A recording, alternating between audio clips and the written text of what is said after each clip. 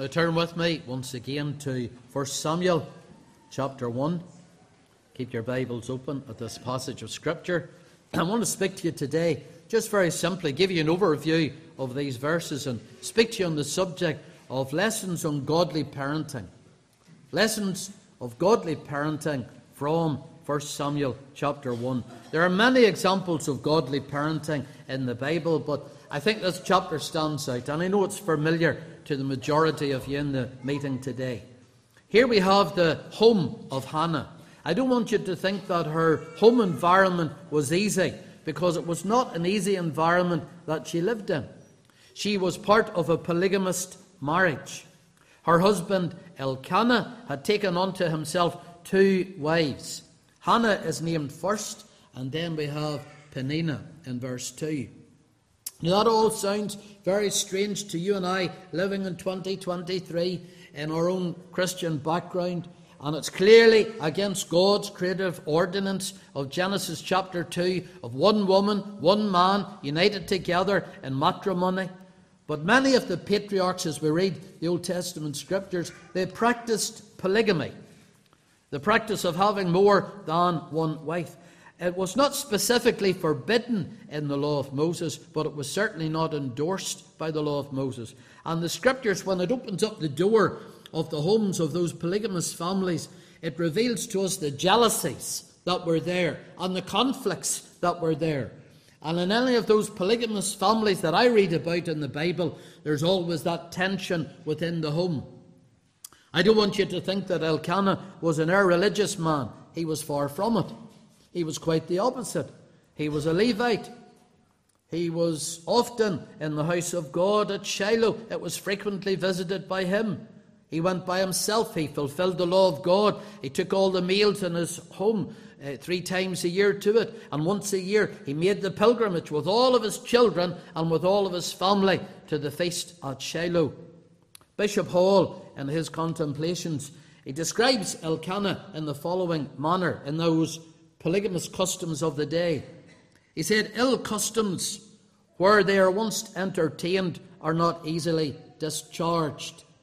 Polygamy, besides carnal delight, might plead age and example, but now Elkanah, even though a Levite, is tainted with the sin of Lamech. And it's the same in our own day and generation. There are many things that we excuse as evangelical Christians because of our own culture. And we wipe our hands off it and we say, well, it's just culture. It's just how we have been brought up. The inner tensions of this family, they're all laid bare in chapter 1. When Elkanah and his wives went up to the feast at Shiloh, the Bible tells us that he gives to Peninnah and her sons and her daughters worthy portions of food to enjoy. None of them went hungry. And I think that ought to be the case when we come to the house of God. You know, when as parents, when you bring children to the house of God, it shouldn't be in fear and dread. You know, years ago, when we were children, if you misbehaved in church, you were told, wait till you get home. There's an awful thing when you go to church and you go back from it, you're going to meet something that you don't want to meet. At all times, try to avoid that type of situation where a child identifies coming to the worship of God with the dread of going back home again and what they're going to meet when they go back home. This was a happy occasion. It was a joyous time. Verse 5 tells us that to Hannah, he gave to Peninnah and her family a portion. That was a good supply. But verse 5 tells us he gave to Hannah the worthy portion. That's like double helpings. That's exactly what it means. And this was his way of expressing his love for his wife and also to encourage her, because the Lord had shut up her womb. She couldn't bear children. She was barren. And that was an awful thing to carry in those days of antiquity. Hannah was secure in the love of her husband, but she had to face the envy. She had to face the envy of Peninnah. And the Bible tells us that she provoked her. She provoked her. You know, the old story goes, too many cooks in the kitchen. If you get too many wives in the one kitchen, you're bound to get a lot of jealousy, grief coming in. The Holy Ghost even goes as far as to describe Peninnah as Hannah's adversary. It's an awful thing when your enemies are within your own home and within your own family. And she was made to feel so bad about herself and her barrenness that the Bible tells us that she just cried. She wept sore, and she couldn't eat the double portion that her husband had provided for her. Now, I love how it tells us here that Hannah did not return insult with insult. She was a very gracious soul. She could have said to Peninnah, well, Elkanah doesn't love you the same way he loves me because he's given me double the portion that he gave you. She could have said that, but she didn't. She didn't put, as it were, extra fuel on the fire. Elkanah loved Hannah for who she was, and not for the children that she could bear him. And he was touched by her brokenness. The Bible tells us that. And he was touched by her tears, and he tried to console her, but all was in vain. And when Hannah could not find comfort from her husband and from the extended family, even that polygamous family of which she was a part, she found her comfort in taking her burden to God in prayer. What a lesson. She rose up hungry. The Bible tells us she rose up broken-hearted. And she made her way to the temple where she poured her heart out before Almighty God. And I'm glad today, whatever burden you're here with, maybe as a wife, maybe as a husband, maybe as a distraught, worried parent, there's one universal remedy. And what is it? Just like old Joseph Scriven's hymn, take it to the Lord in prayer.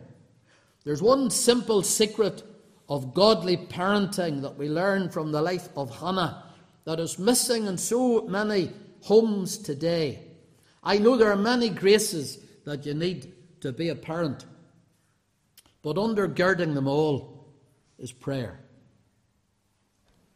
There are many lessons to be learnt from these opening chapters of 1 Samuel about being good parents, but this is the first lesson, brethren and sisters.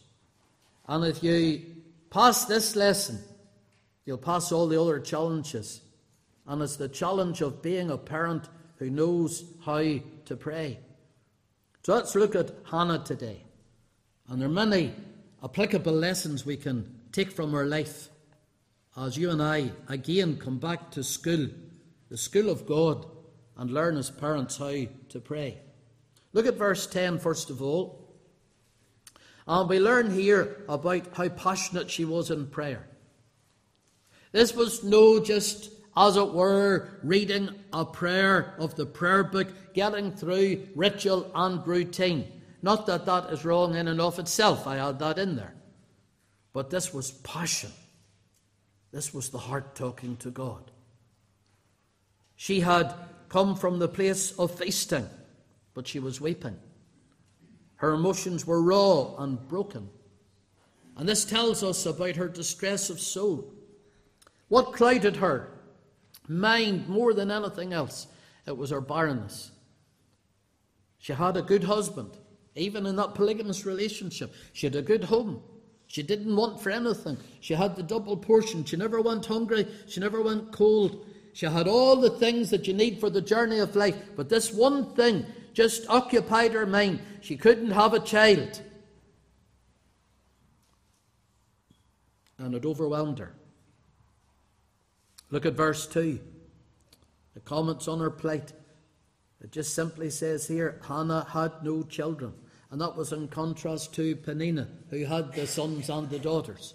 Verse 5 further enlarges upon the predicament. It tells us why she had no children. The Lord had shut up her womb. And verse 10 tells us how passionate she was as a result of all of that in the place of prayer. I often think if our homes were to be opened up to the general public, and the church, even the church family, was allowed to look into our homes and see our prayer lives, how barren would be our prayer lives? How lack of passion would be our prayer lives? The Bible tells us that the sacrifices of God are a broken spirit, a broken and a contrite heart, O God, thou wilt not despise. You're telling me you've been praying, but you haven't got through to God. Let me ask you the question, how passionate are you about what you're praying about? Has it broken your heart? Have you prayed with tears before the Lord? Verse 13 informs us that her passionate praying, it was inaudible. She was before the Lord. This is very important to know. She was there to get through to God. She was disinterested really in the place where she was praying, in the temple, or in the persons who might be surrounding her. And that's a good place to be when you're just caught up with the Lord. It's you and the Lord. And you're just trying to get through personally to God in prayer. Sometimes, especially when it comes to the public place of prayer, Christians get tongue-tied because they're afraid of what other people will think round about them. Am I pronouncing the words right? Am I saying it in the right order? Do I sound... We've all had those thoughts go through our head. But who are we praying to? Are we praying to God? Or are we praying to those that are round about us? Let's take encouragement that God hears the faintest cry from the heart. She was praying from the heart. From the heart, Hannah cried unto God, and God heard the cry of her heart. I think of those words in Luke 6:45. It tells us, a good man out of the good treasure of his heart bringeth forth that which is good, and an evil man out of the evil treasure of his heart bringeth forth that which is evil. For of the abundance of the heart his mouth speaketh. Now you get that. Of the abundance of the heart in the place of prayer, your mouth is going to speak. If your heart has no burden, if your heart is dispassionate and disinterested, your mouth will just reiterate what's going on in your heart and going on in your life. Such was her passionate praying that Eli mistakenly thought that she was drunken. Now, as we look at Eli, that was a very uncharitable judgment that he made of this worshipper in the temple, to accuse her of drunkenness simply because she prayed unto the Lord. You know, Eli, though he was the priest and though God used him, Eli couldn't see past his own drunken sons, who brought debauchery and disgrace into the temple. But he picked out this dear woman that was standing and praying from her heart, not inaudibly, but her lips were moving. It's oftentimes, isn't it very true, we're good at pinpointing the problems with others and not looking at the problems in our own life or in our own family. She prayed silently, with tears and anguish of soul. And her answer to Eli is just full of grace. Verse 15 and 16. It tells us what she said to him. No, my Lord, I am a woman of a sorrowful heart. I have drunk neither wine nor strong drink, but have poured out my soul before the Lord. Count not thine handmaid for a daughter of Belial. That's very significant. I was thinking of that as I read it in the past week. Hannah connected to be a daughter of Satan with drunkenness. But today, in our modern society, we equate drunkenness with being cool, being hip, being modern. Young people, do not be deceived into thinking that drunkenness, as it were, will make you something in society. It will pull you right down to the very dregs of society. Hannah knew it to be so. Count me not as a drunken daughter of the devil. That's what she was saying. Her conscience was clear, and she could speak with such confidence to Eli. You know, when your conscience is clear, you can speak confidently. That's why she could address even the priest in the temple. But to give him credit, he realized that he had erred, and he quickly recanted. The best of men make mistakes, but the best of men know when they make a mistake to repent of the mistake. And that's what happened here. Instead of further questioning her or accusing her, he said, Hannah, I'll pray for you. And as the high priest, he granted her assurance that the God of Israel would grant her the petition which she had asked. She left assured. The Bible tells us she came broken, but the Bible reveals us when she left the temple that way, she went in blessing. She was no more sad. God had given her the assurance the answer is on the way. May the Lord give to you and I today that assurance. The answer is on the way. Maybe you've been praying about something that's been troubling your heart for months, maybe for years, and you've come to the point, just like Hannah is, you can go no further. May God give you the assurance today, the answer, it's on the way. I want you to notice, secondly, the particular petition in her praying. Verse 11. We can't get away from it, how focused she was in her praying. She said, give me a man-child. Give unto thine handmaid a man-child. It was God who had shut her womb. It was only God who could open her womb. And regardless of whatever secondary medical helps could be used, the Bible teaches us that the fruit of the womb is God's reward. The fruit of the womb is God's reward. In many circles today, children are seen as a nuisance. They're seen as something that will stop you going on with your career. They're seen as something that have to be disposed of. And sadly, in this evil, wicked world that we live in, there are thousands of children, and they're being legally killed by the state every year. What does the Bible say? The fruit of the womb is his reward. Children are God's reward. They're God's reward to families. Those children that you have in the family today, those young people in the pews, they're God's reward, and we should look upon it just in that particular manner.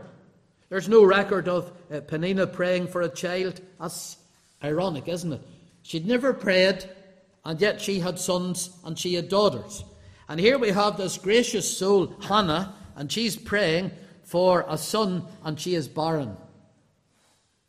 And oftentimes, brethren and sisters, that is the way providence works out our lot. God is the bestower of all things. And he knows when it's fit to withhold the blessing. He knows just the right time to give the blessing. And when he withholds it, it's for the trial of our faith, the exercise of our faith, the increase of our importunity in praying, even that sense of obligation that we have when God gives the answer. Don't be discouraged if the answer has not yet come. It doesn't mean to say it's not coming. I'd encourage you to pray on. I just want you to remember, God has a reason for his delays, but he also has a reason for his denials.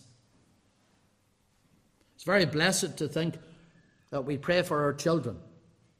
Here was Hannah, she was praying for a child before the child was conceived. She was praying for the child before the child was conceived. We talk about praying for our children in the womb until the tomb. But here Hannah was praying before the child was even conceived. Samuel was born because a mother prayed. That's a wonderful truth. And before even our children are born, may we seek before God to make it a matter of prayer. Young couples today need to pray about children, even before they are conceived. And when they're born, you'll pray for them. And when they're growing up, you'll pray for them. And I can tell you this today, that you'll be a parent until the day you die.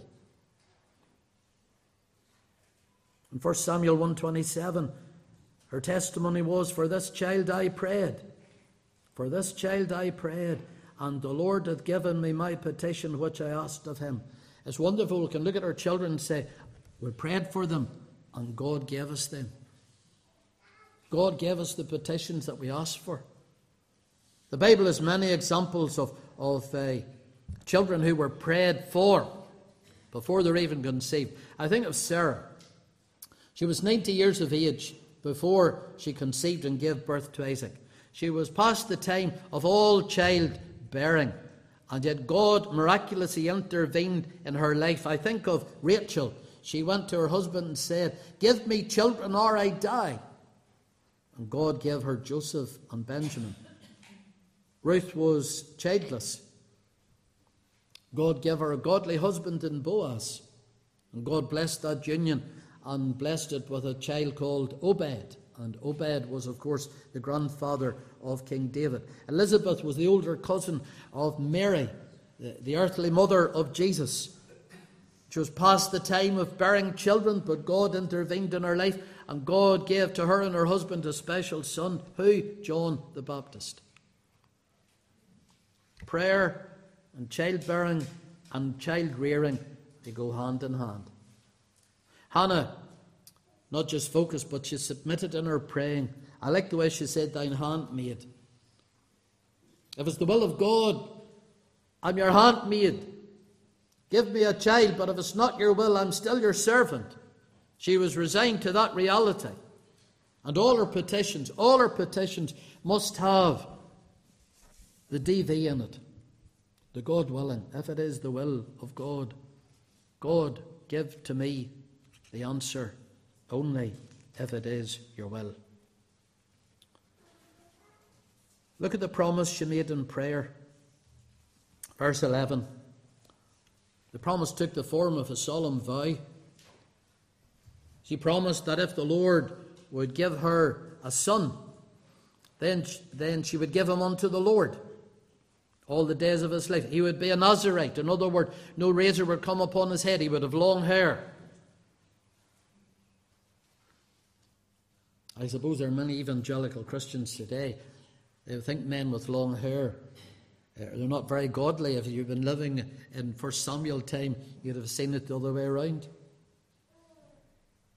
Numbers 6 and 5, it says, "All the days of the vow of his separation there shall no razor come upon his head until the days be fulfilled, in the which he separateth himself unto the Lord. He shall be holy, and shall let the locks of his hair of his head grow." What did Hannah do? Well, in faith, she gave her firstborn son to the Lord. The firstborn in the Bible is always a very special significance in it.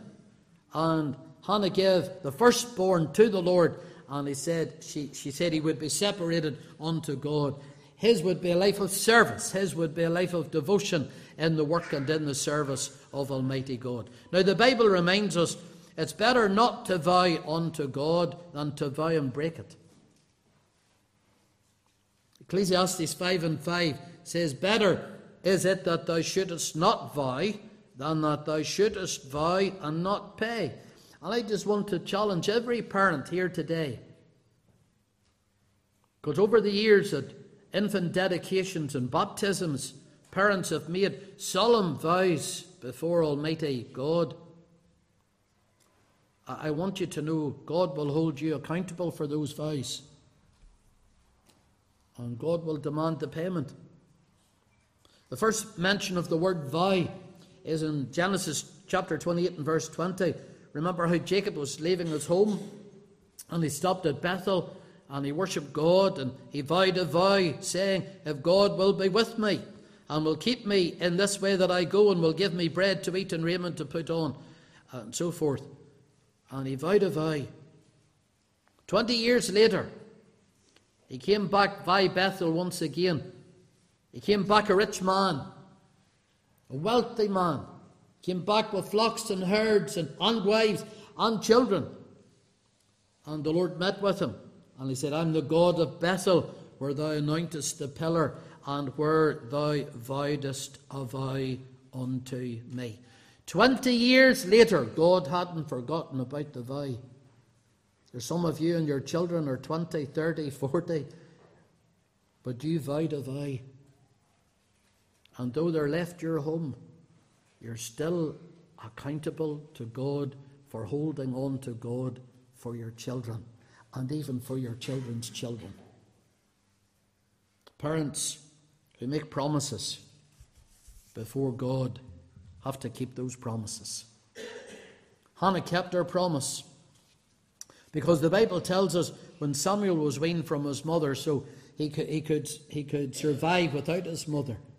Probably 3 to 4 years. He was taken to Shiloh, and he was left in the care of Eli to train as a Levite in the service of the tabernacle.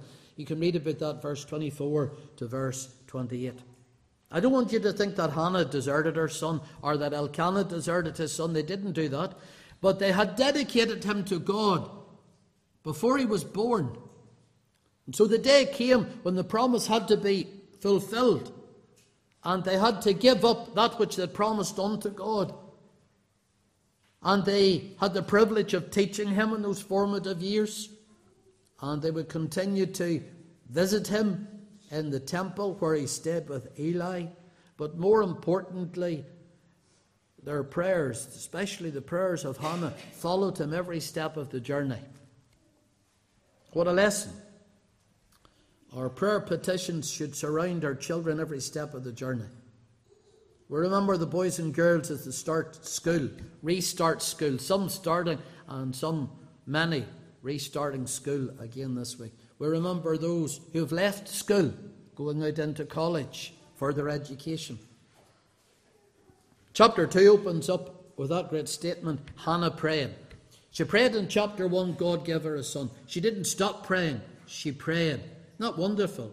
When God gives you the answer, don't stop, just continue. Hannah prayed, and she's praying for her son because she knows her son now is at the temple. And Eli's at the temple, but there are also two ungodly sons of Eli at the temple, Hophni and Phinehas. And we read that God answered her prayer. In verse 11 of chapter 2, the child did minister unto the Lord before Eli the priest. He ministered unto the Lord. At this time, he didn't even know the Lord, but he was ministering unto the Lord before Eli the priest. In verse 18, we read, Samuel ministered before the Lord, being a child, girded with a linen ephod. He had even the garment on of the priesthood. Verse 26, we read, Samuel grew on and was in favour both with the Lord and also with men. Chapter 3, verse 1. Again, this wonderful ministry of Hannah. Hannah prayed, chapter 1. Hannah prayed, chapter 2. And in chapter 3, we read, And the child ministered unto the Lord before Eli, and the word of the Lord was precious in those days. Now, it's as if there's two parallel worlds going on in those chapters. Because at the same time, in chapter 2, we read in verse 12 that the sons of Eli were sons of Belial. I think it's really amazing in my mind that old Eli, he called Hannah a daughter of Belial. But it really was his sons who were the sons of Belial. They were drunkards. They were thieves. They had brought immorality into the very holy place of God. And in the midst of all of that, young Samuel was being brought up. And God's hand was upon him. And God was keeping him.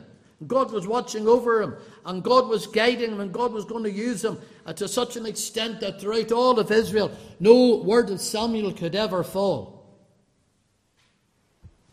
There's a sequel, of course, to this opening chapter. Hannah kept her promise. She gave her beloved son to God's service. There's some parents, if their children were to go and tell them, Dad, Mum, I want to be a minister. I want to be a missionary. They would say to them, now, son or daughter, is that a good pathway? Is that a good career pathway? The day will come